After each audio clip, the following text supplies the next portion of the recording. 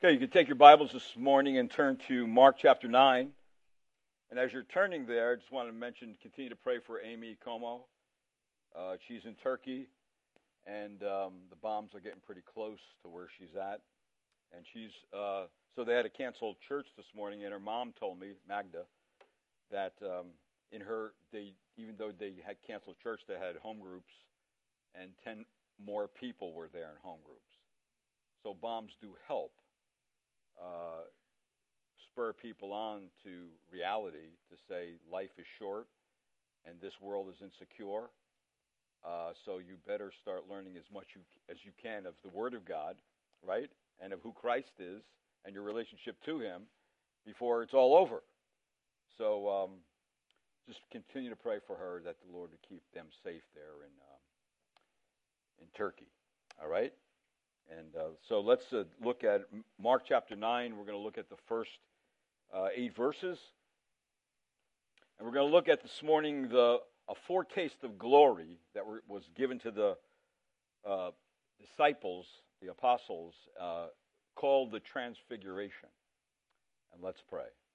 Father, this morning I do thank you for you sending your Son, Jesus Christ, to accomplish his mission in this world, to die in the place of sinners, and that all who would come and believe in him would have their sins forgiven and would be promised eternal life.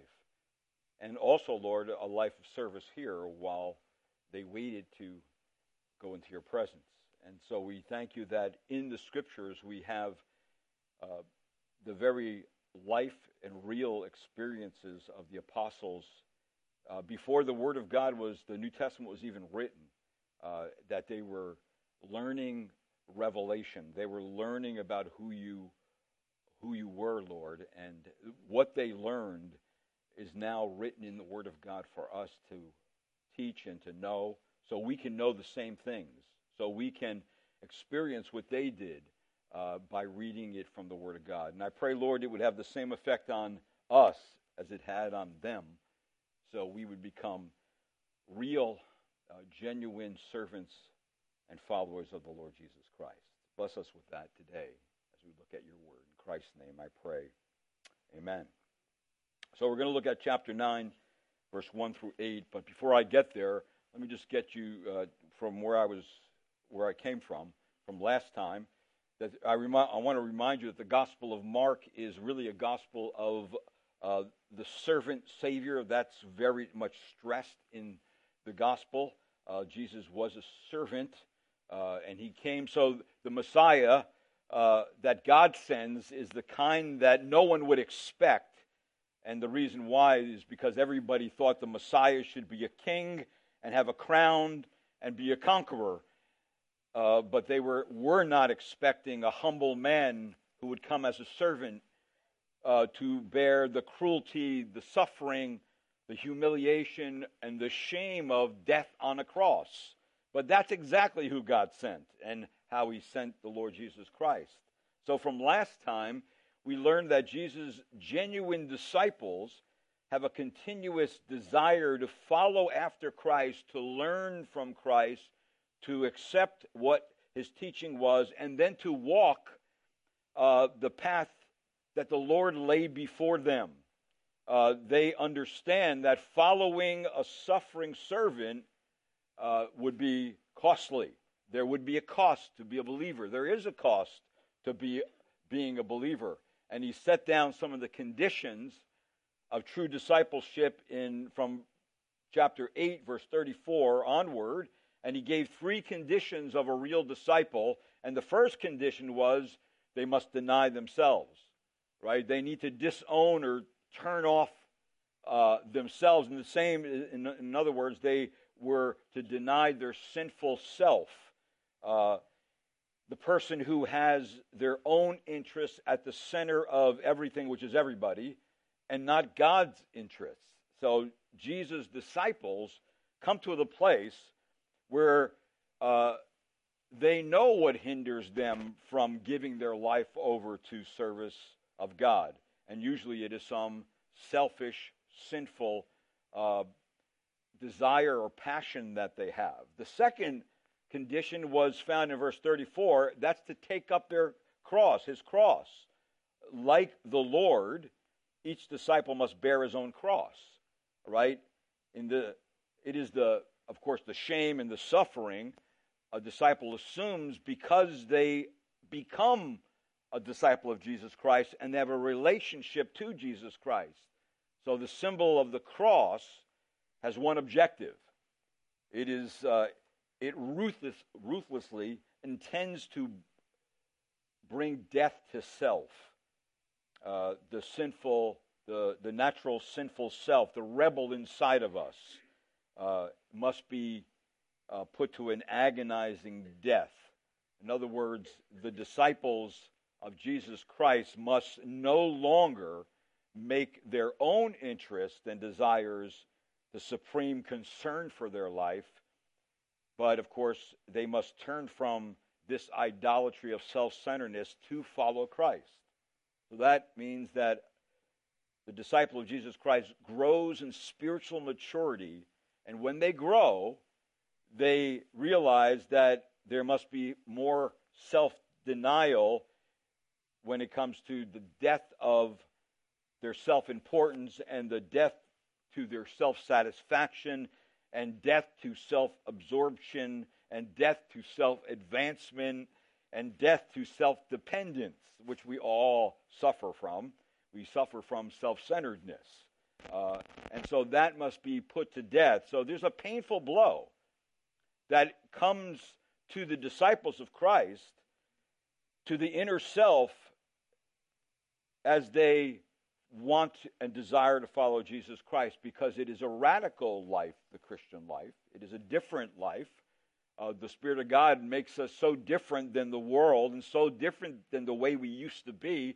All our desires and passions change.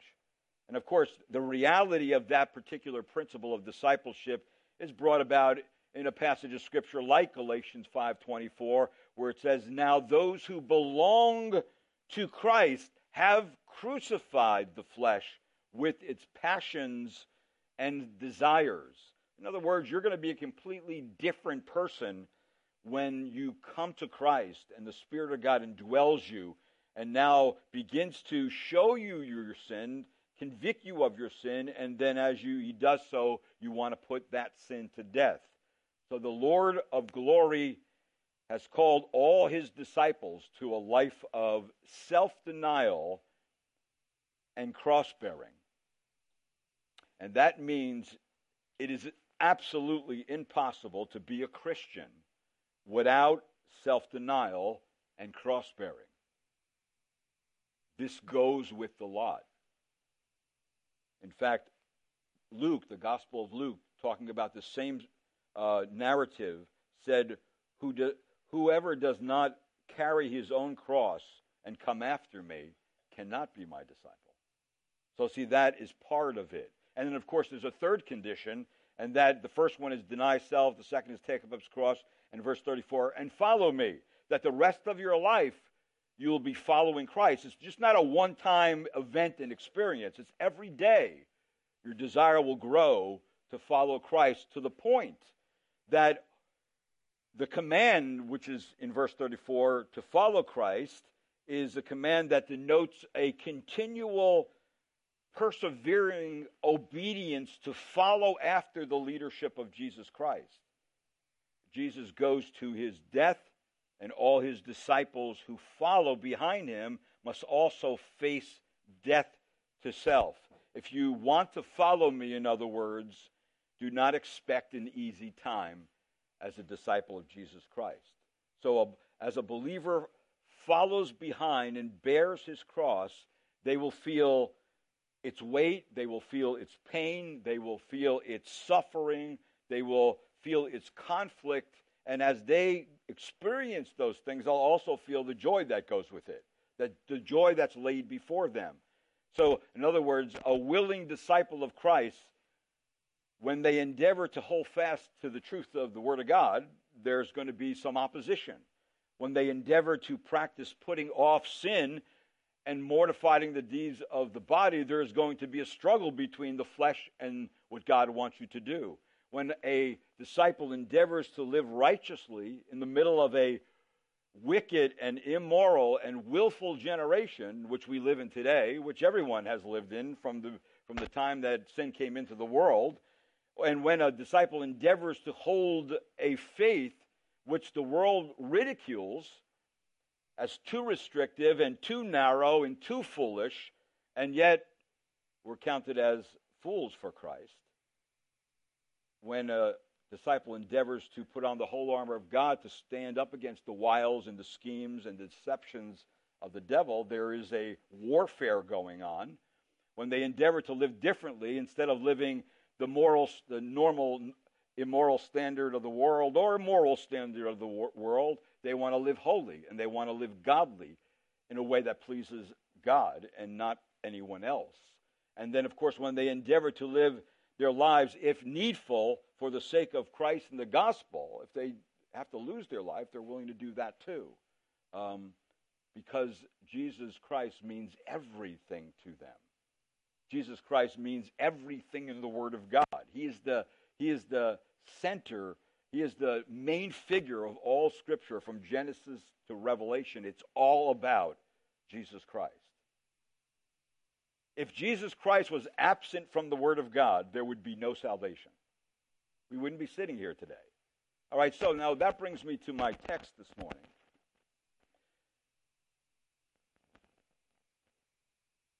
So, Jesus' true disciples, those willing to accept the reality that following Jesus would cost something, are blessed with something others are not blessed with. What are they blessed with? They're blessed with more revelation. They're blessed, in other words, with more teaching. They're blessed with the truth about what really has taken place and how someone really becomes right with God. So Jesus wants his inner core of disciples to use their eyes and to use their ears to learn so that a stumbling block to their faith could be removed. Namely, the necessity that the Messiah should suffer and die. They were having a difficult time grasping that. Not only that, but they were having a difficult time grasping almost everything that was taught to them to this point. Yes, they are believers, they are followers, but they still don't have all the information that they need. So what does Jesus do?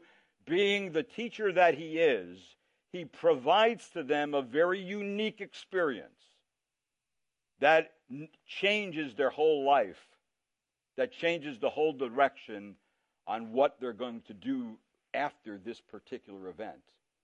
And Jesus does it to a small group of people.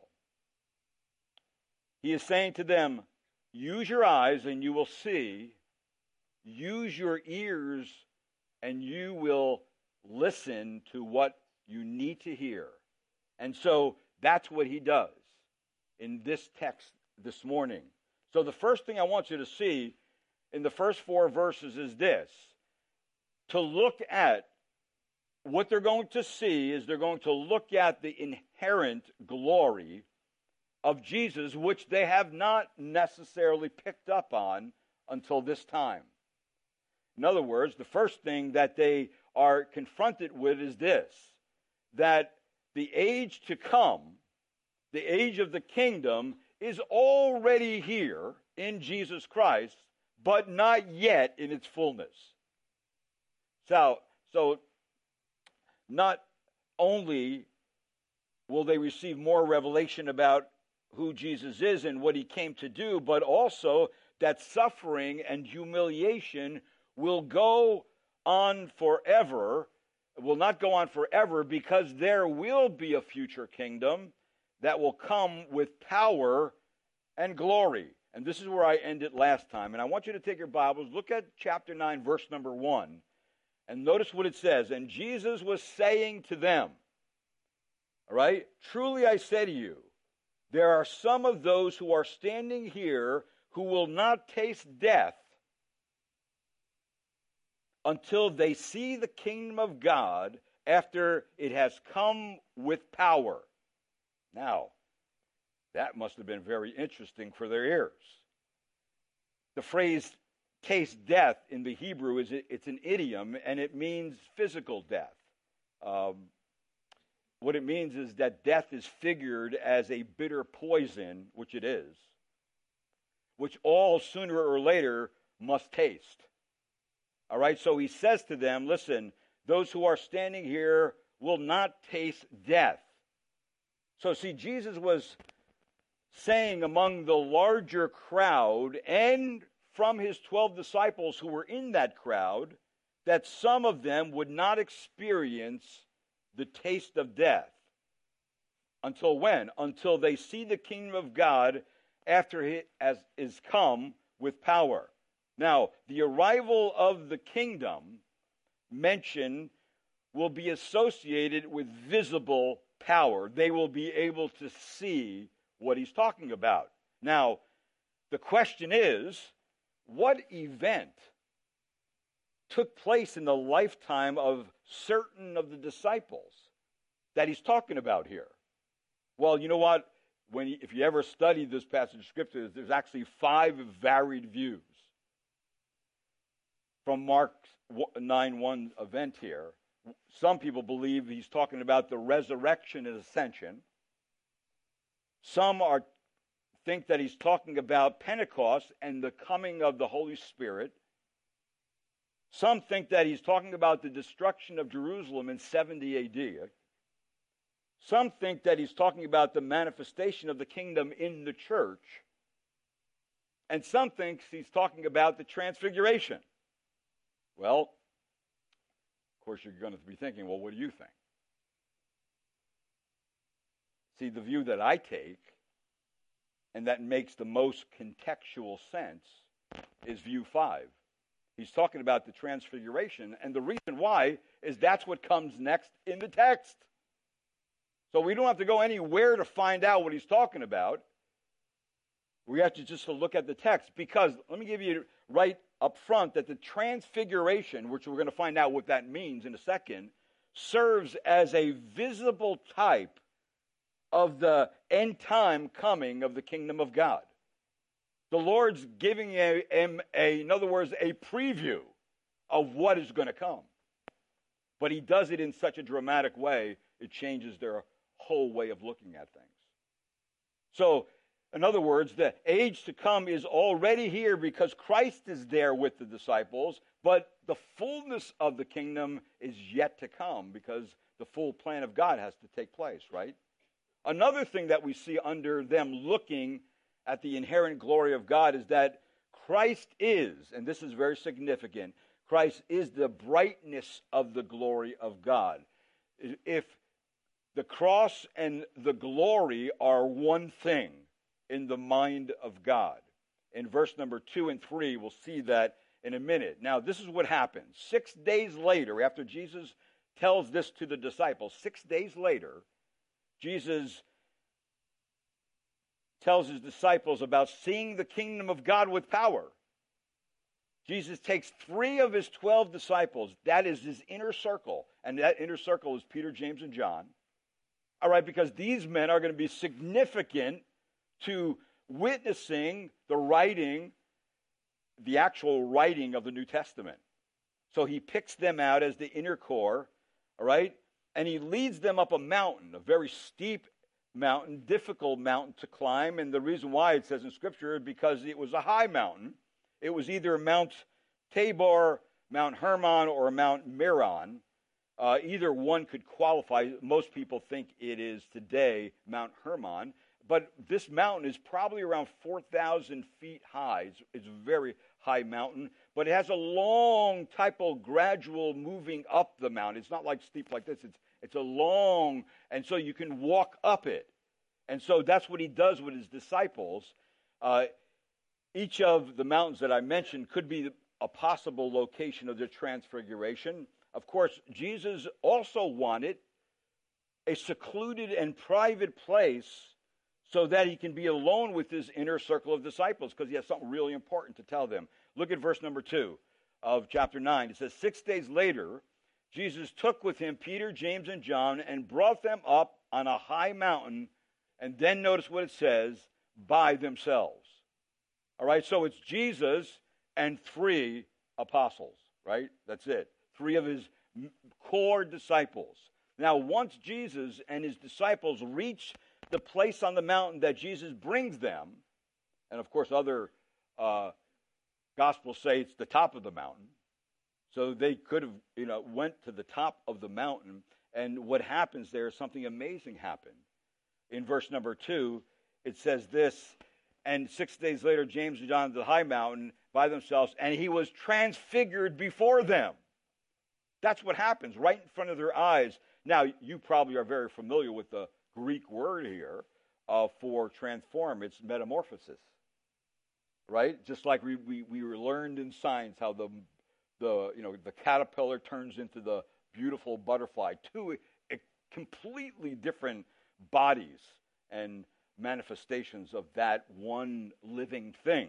Well, that's the word that is used here, and it's a word that means to be changed into another form, to be transformed. And another interesting thing about it is this, that is actually in the language, it's a passive voice in the verb that indicates that Jesus did not do this on himself. It was the Father in heaven who transformed his body into this change before their eyes. It was the glorification of the physical body of his humiliation. And some teach that the Transfiguration is not about the deity of Jesus, but his perfect humanity. I believe it's talking about both. I think the best way that I've heard it said was that God changed Jesus' form by allowing his pre-incarnate glory, that means him being in the human body, to shine forth. All right, him, before he came to this earth, he was with his Father in glory, in the presence of holiness, because he is God. And so God allowed this pre-incarnate glory to shine through his human features as a foretaste of his coming exaltation and as a view to the coming kingdom of God when Jesus Christ will, in all his glory, reign on this earth, not only in heaven, but on this earth, and people will be able to see his glory. Now, not only his features changed, but if you notice in verse number 3, his clothing changed. It says, and his garments became radiant and exceedingly white, as no launderer on earth can whiten them.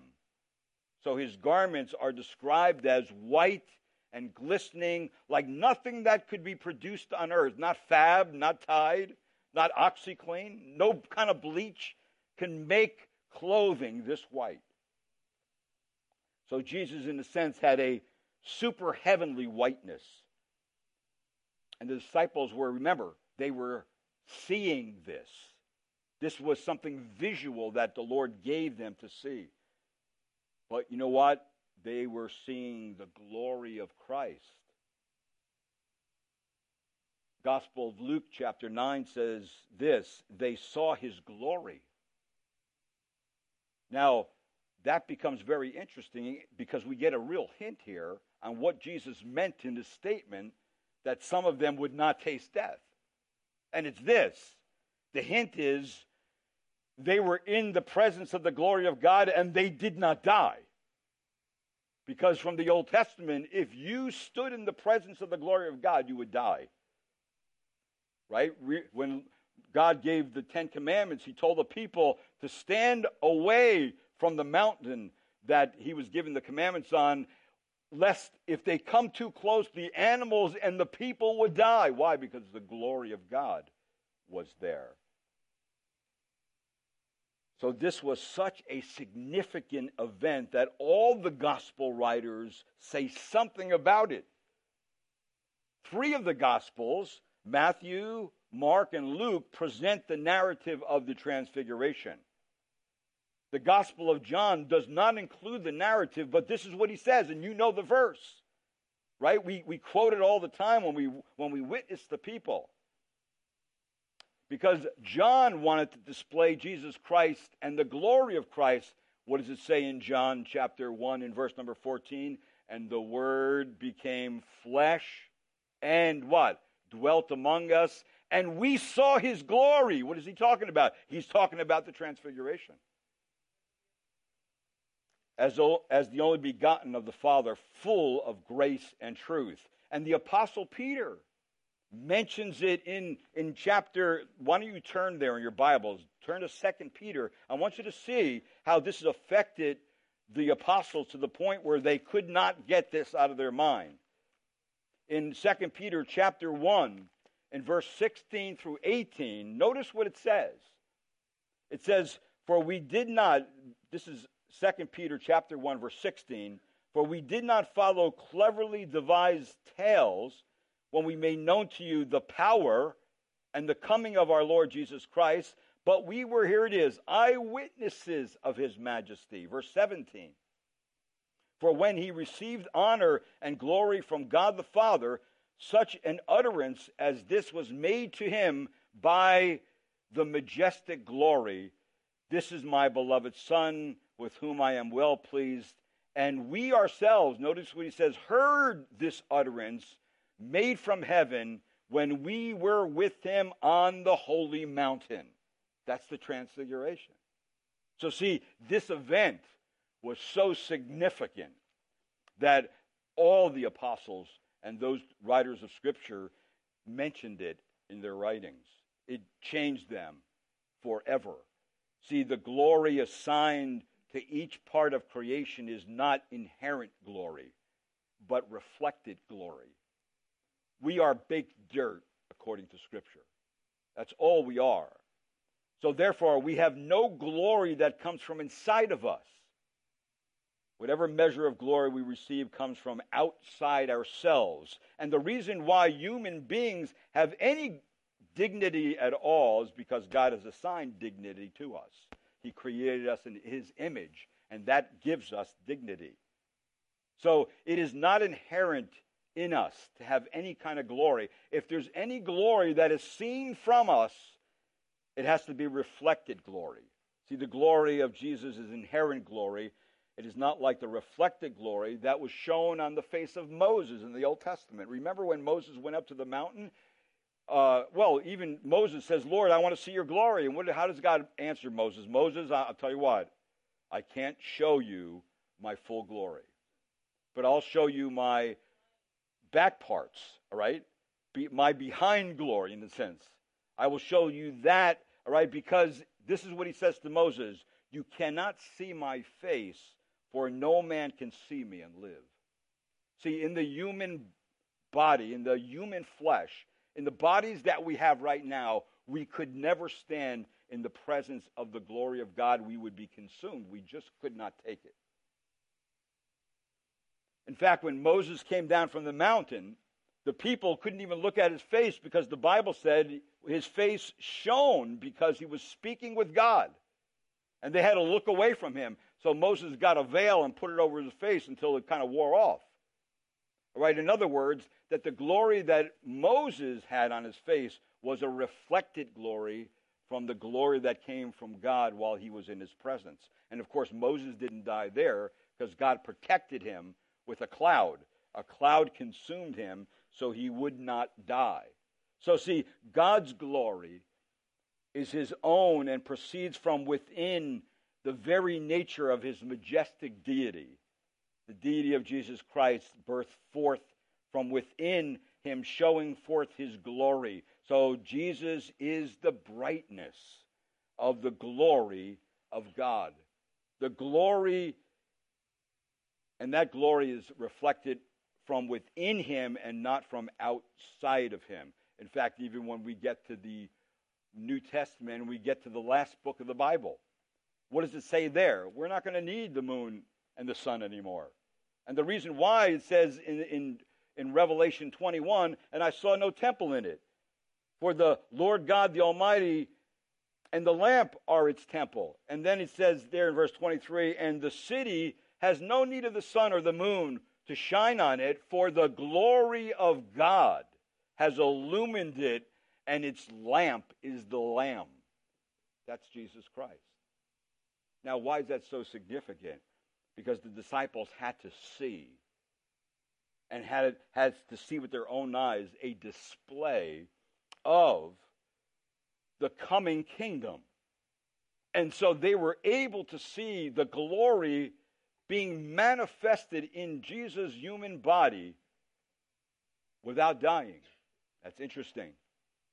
Now, before I go there, in verse number 4, let's turn back to Mark chapter 9, verse number 4. There is a third thing on what they were seeing, and it was this, that Christ is the fulfillment not only of the glory of God, but he is the fulfillment of the law and the prophets. That the old and the new covenants are inseparable in God's plan of salvation. See, there came a sudden appearance while glory was being manifested, of an appearance of Elijah, who was accompanied by Moses. Look what it says in verse 4. Elijah appeared to them along with Moses, and they were talking with Jesus. Now, remember, Elijah represented the prophets, and Moses represented the law. See, these two significant figures talking with Jesus testified to him as being the true Messiah, that all redemptive history was leading to the cross by the one who would fulfill all the law and all what the prophets said. And who was that? That was Jesus. So all kinds of stuff was going on in this mountain here. Now, wouldn't you like to be a fly on that mountain to hear what they were talking about? Well, you are a fly today, because the Bible tells us what they're talking about. But it's not found in the Gospel of Mark. It's found in the Gospel of Luke. So you'll want to turn there. I'm sure you will. Right? It says in Luke chapter 9, in verse number 30 and 32.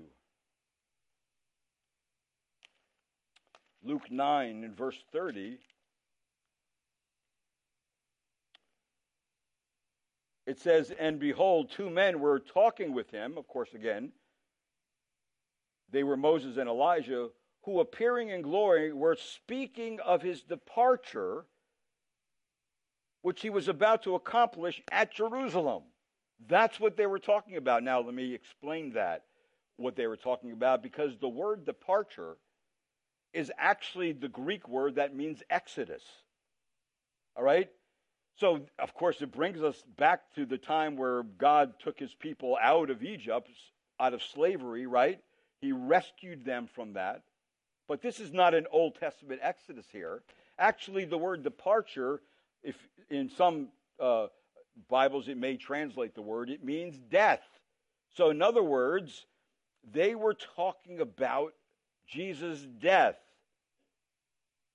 his departure, his death from this world.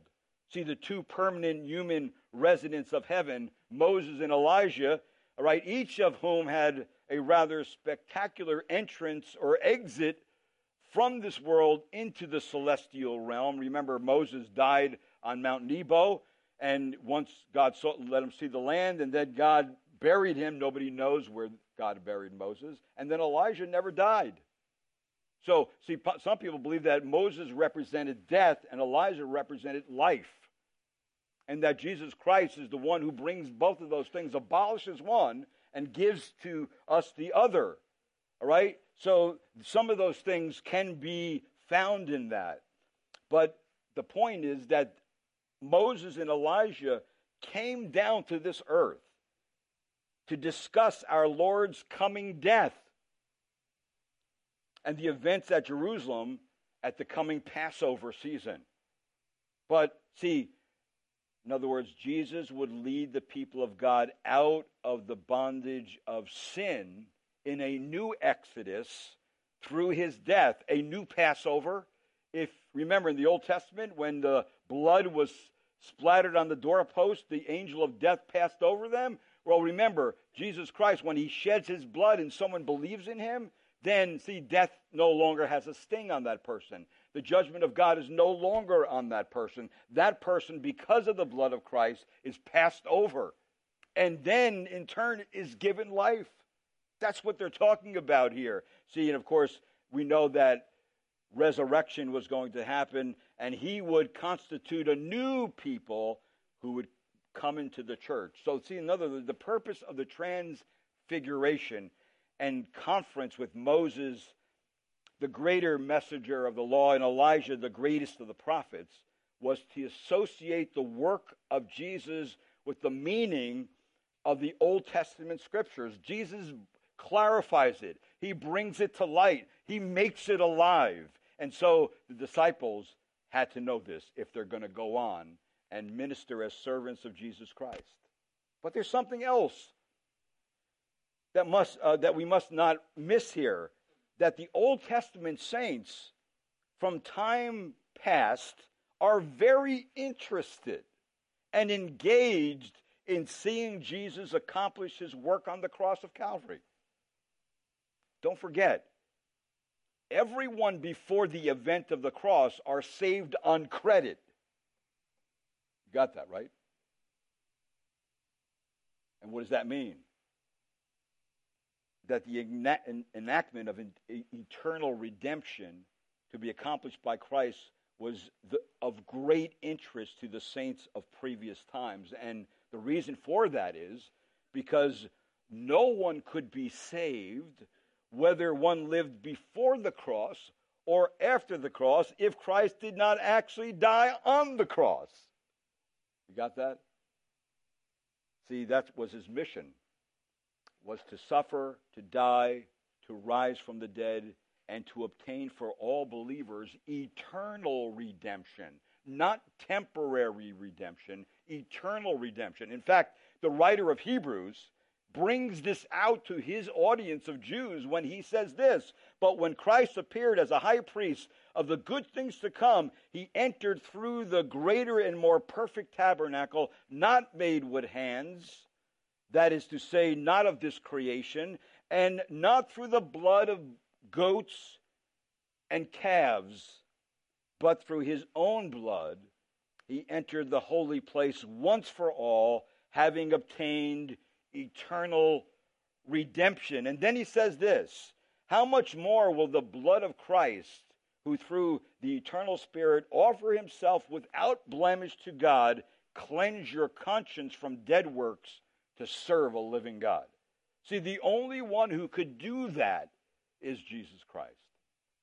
So these heavenly visitors are very interested in what is going on with Jesus Christ, and that he would actually die on the cross.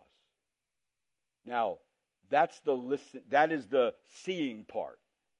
Now, here's the hearing part that they're responsible for in our text. And it's this. In verse number 5, let's back to Mark chapter 9, verse 5. And it's simply this: that we have to they had to hear, we need to hear the endorsement of the Father to simply listen to the Son. That Jesus Christ is the final revelation of God. There is no other revelation, there is no other message, there is no other person that is going to accomplish God's will after him or before him. Jesus Christ is the one. Now, if you notice in verse 5 and 6, something is going on while all this other stuff is going on. It says, Peter said to Jesus, Rabbi, it's good for us to be here. Let us make 3 tabernacles, one for you, one for Moses, and one for Elijah. And then in verse 6 it says, and he did not know what to answer, for they became afraid. In other words, please stop talking, Peter. Please start listening. Now, you say, well, why did Peter do what he did? Well, there's a couple reasons why. Peter obviously did not want this experience to end. So he proposed to build some temporary shelters to make their stay on the mountain more comfortable. Also, he needed to build tabernacles, he thought, to protect them from the presence of the glory of God, so they would not be consumed. And of course, he knew that would be fatal. But they didn't die. And in fact, it says on here that Peter pretty much didn't know what to do. He didn't know how to act. And you know what? Neither you or I would never know what to do either. All right? So he was but they became terrified. And that's what usually happens when somebody realizes they're in the presence of God. A sense of terror strikes them. The reality of that moment strikes them. But notice, again, in verse number 7 and 8, that Christ is the final word in Revelation. In Christ, the final word is spoken, and in Christ alone, the Father is well pleased. For it says, then a cloud formed and overshadowed them, protecting them from the remaining glory of God. So they saw the glory of God, and the cloud enveloped them, and it became a terrifying situation. And of course, the cloud is a mindful of the Shekinah in the Old Testament, represented by the glory cloud that was among the people. And that glory cloud represented not only the glory of God, but his very presence. They were in the presence of God, but they did not die. And how could that be? The only reason it could be is that only Jesus can bring us into the presence of God and live, and we live. He's the only one who could do it. Because not only is God himself, but he is God in human flesh who is sinless. So see, in other words, at this point, the voice from the cloud was the Father's voice. And as he addressed the three inner core disciples with the same message or the same statement that he gave at Jesus' baptism, notice in verse 7, and a voice came out of the cloud, this is my beloved Son. And what does he say to him? Listen to him. Will you stop doing things and listen to him? Because there is no more. In other words, don't listen to the scribes and the Pharisees and the religious and the political leaders. Don't listen to them. Don't listen to anyone else. Listen to Jesus, my Son. So it's a command in Scripture to keep listening to Jesus. It's no longer Moses and Elijah who is God's authorized spokesman, but it is Jesus who is God's authorized spokesman.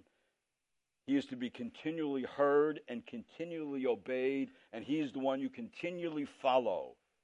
In fact, Jesus is the one who is the greater Moses. That was already told us in Deuteronomy chapter 18 and verse 15. The prophecy of Christ, it says, the Lord will raise up for you a prophet like me. This is Moses speaking from among you, from your countrymen. You shall listen to him. That's what he said back in Deuteronomy.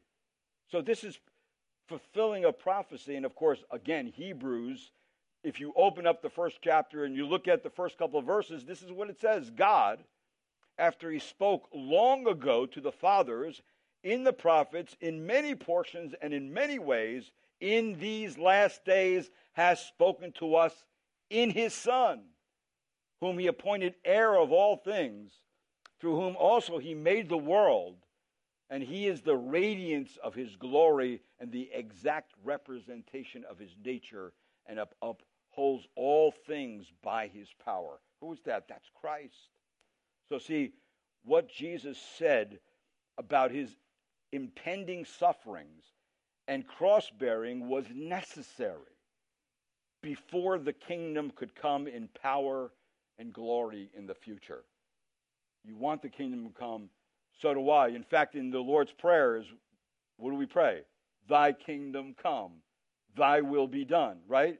We're still praying the kingdom come in its fullness, and it will come. But all these things had to take place before it's going to come about. In fact, we are still in the church age, the age of grace, where the gospel is still going out to the world. People are still hearing the gospel, still coming into and believing and seeing the kingdom of God as they trust in Christ. And as that happens, we're moving closer and closer and closer to the end, when all these things, the tribulation and then the coming kingdom, are going to come in their fullness. Now, all that taking place, and then notice, suddenly, the three inner court disciples realized the heavenly visitors have disappeared, and they were alone with Jesus. Look what it says in verse 8. It says, all at once they looked around and saw no one with them anymore, comma, then what does it says? Except Jesus alone. Boy, that seems to be an exclamation mark on everything that went into what was going on. That he was asking his three disciples to see the glory of Christ, right? Because Jesus Christ is the glory of the Father, and to see the fulfillment that he provides in the law and the prophets. And now, of course, to use your ears to listen, because Jesus is the final revelation of God. If you listen, if you follow, he will bring you to God. He will bring you into the presence of God, where you will no longer experience any death or suffering or crying, but you will experience the very presence of God.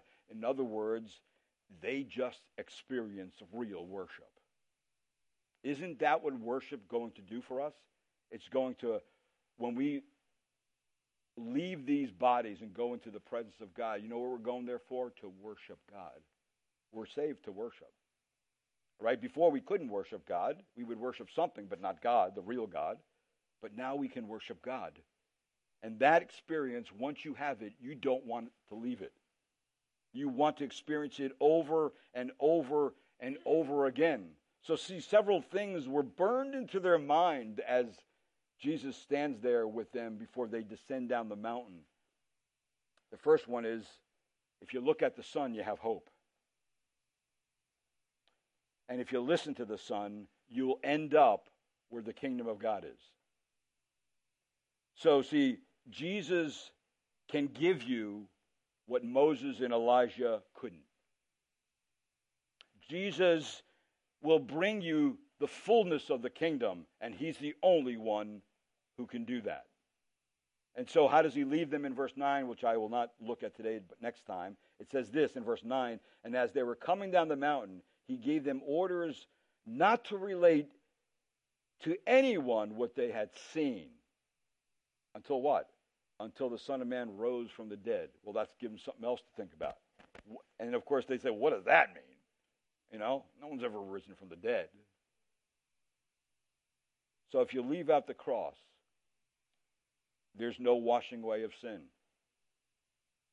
If you leave out resurrection, there's no victory over sin. And if you leave out Jesus Christ, there's nothing. He is the center. He is the central of our worship and our praise.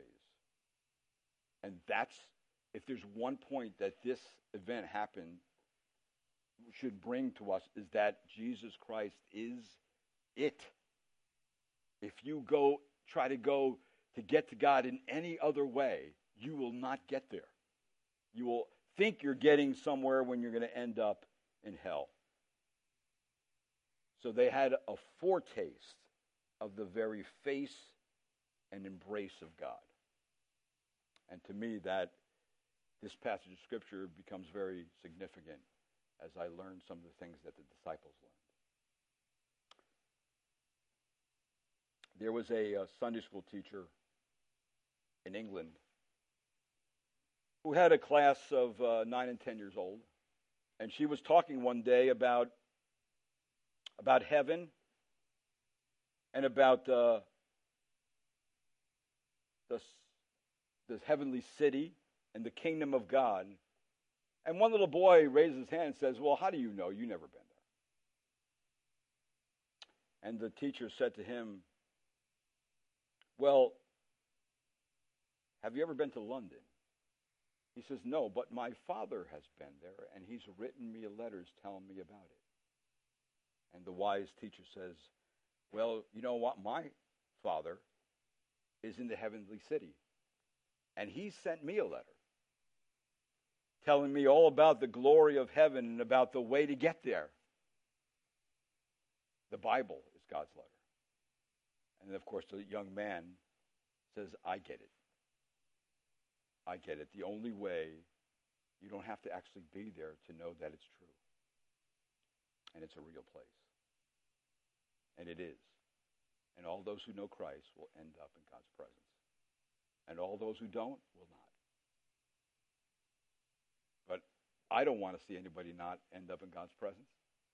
I want to see everybody come to Christ and repent of their sin and believe in him, that he died for them.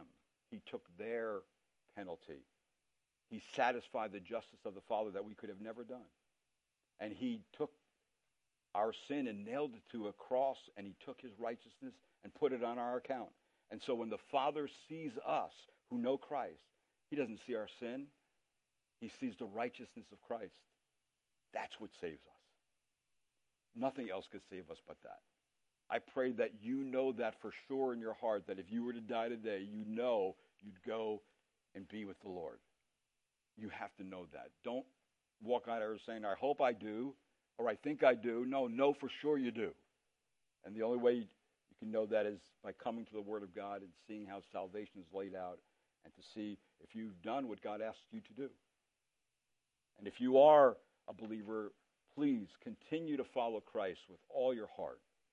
And the point of Mark is going to be this: follow him as a servant. Just serve him. Serve him with your life. Serve him with your gifts.